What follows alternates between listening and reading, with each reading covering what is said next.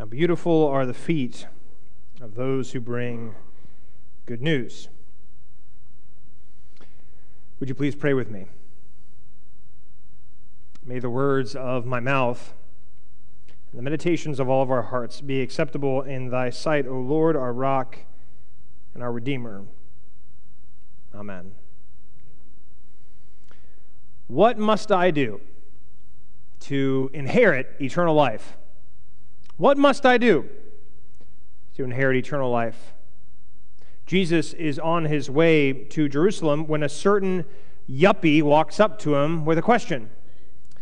The rich young ruler, the yuppie, Jesus blows him off with a quick retort about the commandments. Oh, you know what the commandments say, do those. And the rich young man, he won't relent. He says, look, I know all the rules because I've been following all the rules since I was a kid. What else must I do? And Jesus says, because I love you, you should sell all of your possessions, give all the proceeds to the poor, and then you may follow me. The disciples look on at this scene and they watch as this self-professed faithful adherent to the law walks away, Scripture says, grieved. Grieved in his heart because he had many possessions. Jesus and the rich young ruler. To my reading of Scripture, this is the only time in the Bible that Jesus invites someone to discipleship and they turn him down. Every other time Jesus says, follow me, they do it, but not this one. If you want to follow me, sell all your possessions, give the proceeds to the poor. And he walks away grieved because he has many possessions. What strikes you about this story? Have you ever heard it before? I hope you have. We like to drag it out every fall during stewardship season. Oh, we're possessed by our possessions. Why don't you go sell some of your things and give the money not to the poor, give it to the church. We'll give it to the poor. You ever heard that before? I mean, I think we have a hard time with this. We like Jesus. Jesus is fine. We know Jesus loves us, but Jesus wants us to sell all of our stuff? I don't like that Jesus. But actually, I think there's something more striking in this story than the fact that Jesus tells us to sell our possessions. Something that staggers me, leaves me wondering and scratching my head, what is going on? It's this young ruler that he claims to have followed all of the commandments since he was a young boy. All of them, not just the original 10, which, by the way, are hard enough to keep. You know how many rules there are? 613. And I've kept them all, Jesus. I'd like to read you a sampling of those 613 rules. You shall not embarrass other people. You shall never, ever, ever bear a grudge. You shall not imitate the customs of other people. You shall not wear a garment of more than one material. You shall never shave your beard. And you must not ever use a tree as a sacred pole. You ever heard that one before? It's Deuteronomy. You know what it means? No more Christmas trees. Sacred poles. We'll save that for Advent. We'll come back to that one, all right? 613 laws in the Old Testament. Why? Why do we have all these rules? Why does God give them to us? If you ask the rich young ruler, I think he has this presumption that God gives us the rules, so we follow the rules, and if we follow the rules, we get in through the pearly gates. I think that's what most of us think they're there for. We follow the rules, we follow the law, we get through the pearly gates. But according to Jesus and Paul, that's oddly enough not why God gives them to us. They're not rules to regulate our behavior. They're not a code of conduct that we must all follow. According to Jesus and Paul, the law exists to accuse us. It's not practical, it's actually theological. The law reveals to us the total righteousness we require to stand blameless before the throne of God, a total righteousness that not one of us can ever have, no matter how hard we try and no matter what we do. Because if, and this is a tremendously big if, even if, like the rich young ruler, we somehow were able to keep all 613 commandments, Jesus won't let it stay there. He says, oh, you've done all of them? I've got another one for you. Why don't you sell everything you have, give it to the poor, and then you can follow me? And this isn't the only time Jesus does that. During the Sermon on the Mount, he has all these rules handed down to Moses at Sinai, and he takes every one of them and he ratchets it up. He says, you've heard it said that you shall not murder. I say if you're angry, you're a murderer. You've heard it said, you shall not commit adultery. I say, if your eye wanders and lingers too long, guess what? You cheated on your spouse. You've heard it said that you should love your neighbor. It's easy to love your neighbor. Why don't you try to love your enemies? He takes every one of these laws and he just keeps ratcheting them up more and more. The righteousness we require to acquire the kingdom is not within our grasp or our abilities. And, sadly, there's no A for effort in the kingdom of God. It's not, oh, you did 600 out of 613, you get an A minus. No. Jesus says at the end of the Sermon on the Mount, you must be perfect as your heavenly Father is perfect. You know, it's bad enough that we tend to measure ourselves against other people, particularly in the church, where we tell stories about Dr. King and Mother Teresa and Dietrich Bonhoeffer, and then we leave church feeling like, I have to be like that? It's another thing entirely when Jesus says, you want to know what kind of righteousness you have to have? You have to be like God. How's that going for you, by the way? You must be perfect as your heavenly Father is perfect. It's impossible. Impossible. And yet, even though Jesus has this interaction with the yuppie, even though he goes back and forth about the law and what we're supposed to be doing, even though he ratchets it up, the early church, it still struggles with what the law is, what it's for, what it does. And it's into this conundrum that Paul writes Romans chapter 10. This chapter, what Judy just read for us, is so dense with Old Testament references, you would need a concordance to figure out all the things that Paul is trying to talk about. He goes back and forth with talk of obedience, fidelity, ascension, dissension. It can leave us more confused than it leaves us assured. In the end, he's trying to demonstrate the difference between the righteousness of rules and the righteousness of faith. He's trying to help us understand the distinction between the law and the gospel. And it can sound a little abstract. We don't really use the word righteousness except when we're in church on Sundays. But we are all concerned with it. We just use different words. We all want to be right. We all think we're right. And by thinking we're right, it means everybody else is wrong. We're obsessed with rightness. We like to have all these lines in the sand about who's politically right, who's theologically right, who's economically right. We love to do this all the time. And to that venture, Paul says we're wasting our time. Getting it right won't save us because, like the rich young ruler, we can't be right and we won't be right. But God's rightness, God's righteousness through Christ is what saves us. Right before what Judy read, Paul says that Christ is the end of the law for righteousness to everyone who trusts God. In other words, we don't have to climb the mountain of good works and perfect morality in order to get to heaven because heaven has already come down to us. And Paul keeps going. He says, the word is near us, so near us it's on our lips, it's in our hearts. He says, Jesus is already here. And guess what? You didn't earn it. You didn't deserve it. But Jesus came just for you.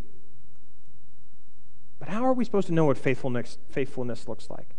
Don't we want to be the one church that's right out of 500? How do we know what's right? How do we know what righteousness looks like? Paul says righteousness looks like Jesus. Jesus, the crucified and risen Lord, who does for us what we can't do for ourselves. Faithfulness, Paul says, looks like a pair of open hands, not clenched fists, open hands ready to receive the gift. Faithfulness, righteousness, is like an invitation that we don't deserve to the story of God's salvation for the world.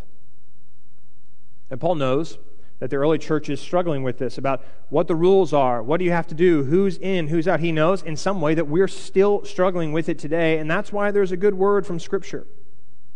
It's not about adopting new laws about what you have to do or what you must avoid. It's not about doing the right things. Instead, Paul is trying to get the Romans and us to trust the work that's done through Christ, because God can always do more than we can. God can always do more than we can. That's why Paul says there's no longer any distinction between the Jew and the Greek. The same Lord is Lord of all and is generous to all. It's taken the church a long time to figure this all out. We're still figuring it all out. What the rules are, who's right, who's wrong. Paul struggled with it. Martin Luther struggled with it. Protestant reformer Martin Luther, he of the Lutheran denomination. Luther said that when God speaks, God usually speaks just two words. One of those words is law, and the other word is gospel. Every other word that God says can fit in one of those two, law and gospel. And Luther says, for us, Christians, the most important task we have is being able to distinguish between God's two words. What's a law and what's the gospel? We have to know them individually for what they are and why God gives them to us. Because in most places, we like one over the other. In some churches, it's all about the law. The only word we care about is law. We want to know what's right, what's wrong. We want to know what people have done or left undone. And if we're obsessed with the law, that's the only word we know, then we're always going to walk away from Jesus like the rich young ruler, grieved, because we're not going to do all of it.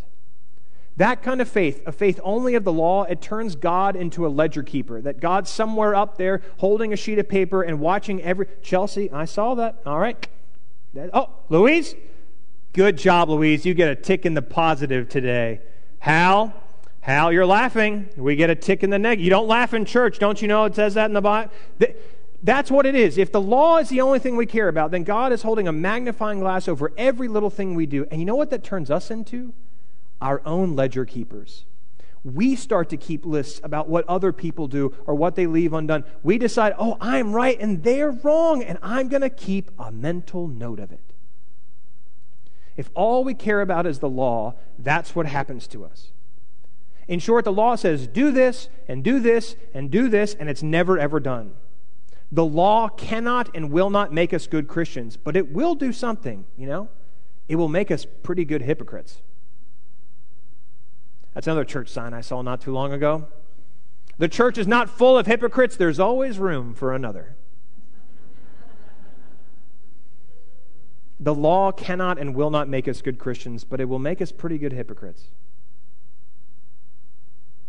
And yet at the same time, if the only word we care about is gospel, if we get rid of law and we only care about gospel, we run the risk of making the good news into some sort of cliche. I love to tell people how much God loves them, but love doesn't really mean much unless you know you don't deserve it. Love is just an abstraction if it comes without a cost. The law helps us to see that we don't deserve God's love. God has told us 613 times what to do, and we don't do it. And yet, God's love for us makes it so profound. But we can't know the power of the gospel unless we know the law. But there's an alternative, a somehow worse alternative, and that's when we take these two distinct words and we combine them. A friend of mine calls it the glospel. When we stick the law with the gospel, it turns into the glospel. It's insidious, a little subtle when you hear the glospel, when you confuse those two words together. It's like coming to church on a Sunday and you hear, yes, Jesus loves you just the way you are, but you have to do X and Y and Z if you want God to keep loving you. God made you just the way you are, but we need you to start giving more money to the church. We need you to start coming to small groups. We need you to start voting better. We need you to care about the environment. The gospel is when you put them all together. The gospel takes amazing grace and makes it exhausting grace. Or to put it another way, in the kingdom of heaven, there are no buts. But we need both. We need the law and we need the gospel. We need both because the law drives us to the gospel. Because rather than standing on our presumed goodness, that we've done all the right things, the law brings us to our knees with outstretched hands, waiting to receive God's mercy. Paul goes on and on in this section of chapter 10 with all these references to the Mosaic law from the Old Testament, talking about ascension and descension, all this stuff about how the word is near us. And then Paul says faith comes. Faith is what saves us, and faith comes from what is heard, and what is heard comes from the preaching of Christ. Now, I'm not sure why Jesus decided to use preachers to share the good news. Have you ever known any preachers? I know one. He's pretty selfish. He's not a great guy. He's okay. Doesn't pray as much as he should.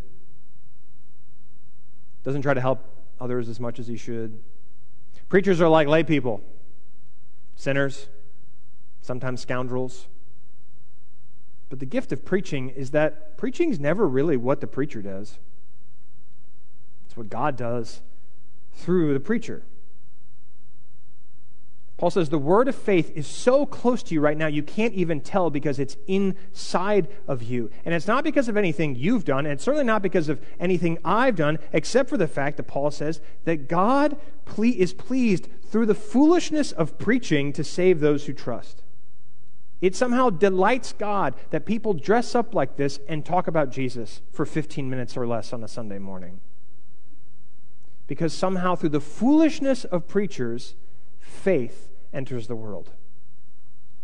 And wonder of wonders, God does this without distinction. God doesn't care how good we are or bad we are before giving us the gift of faith, which means I don't have to be Karl Barth. You don't have to be Mother Teresa. You don't even have to be Dietrich Bonhoeffer. And guess what? You don't even have to be Jesus, thank God. The only thing you have to be is exactly who you are. You just have to be you. And listen, for the law and the gospel, the two words that God speaks, reject the glospel, because the good news isn't good news if it comes with strings attached. If the message leaves us exhausted, then it runs contrary to the one who says, "Bring me your burdens and I will give you rest." If we have to earn our salvation, then bad news. Heaven is going to be empty. After the rich young ruler walks away grieved because of his many possessions, the disciples, they've seen this whole thing, and one of them, probably Peter, raises his hand and says, "All right, Jesus, I got another question. I know I've already asked about 1,000, but I got another one." He said that he did all the law, that he had followed all the rules. So if he isn't saved, then who is? I mean, if this guy who's basically perfect, if he isn't saved, then what hope is there for the rest of us? It sounds impossible. You know what Jesus says? For humans it is impossible, but for God nothing is impossible. We can't save ourselves, but wonders of wonders, Jesus saves us. I offer this in the name of the Father, the Son, and the Holy Spirit, one God now and forever. Amen.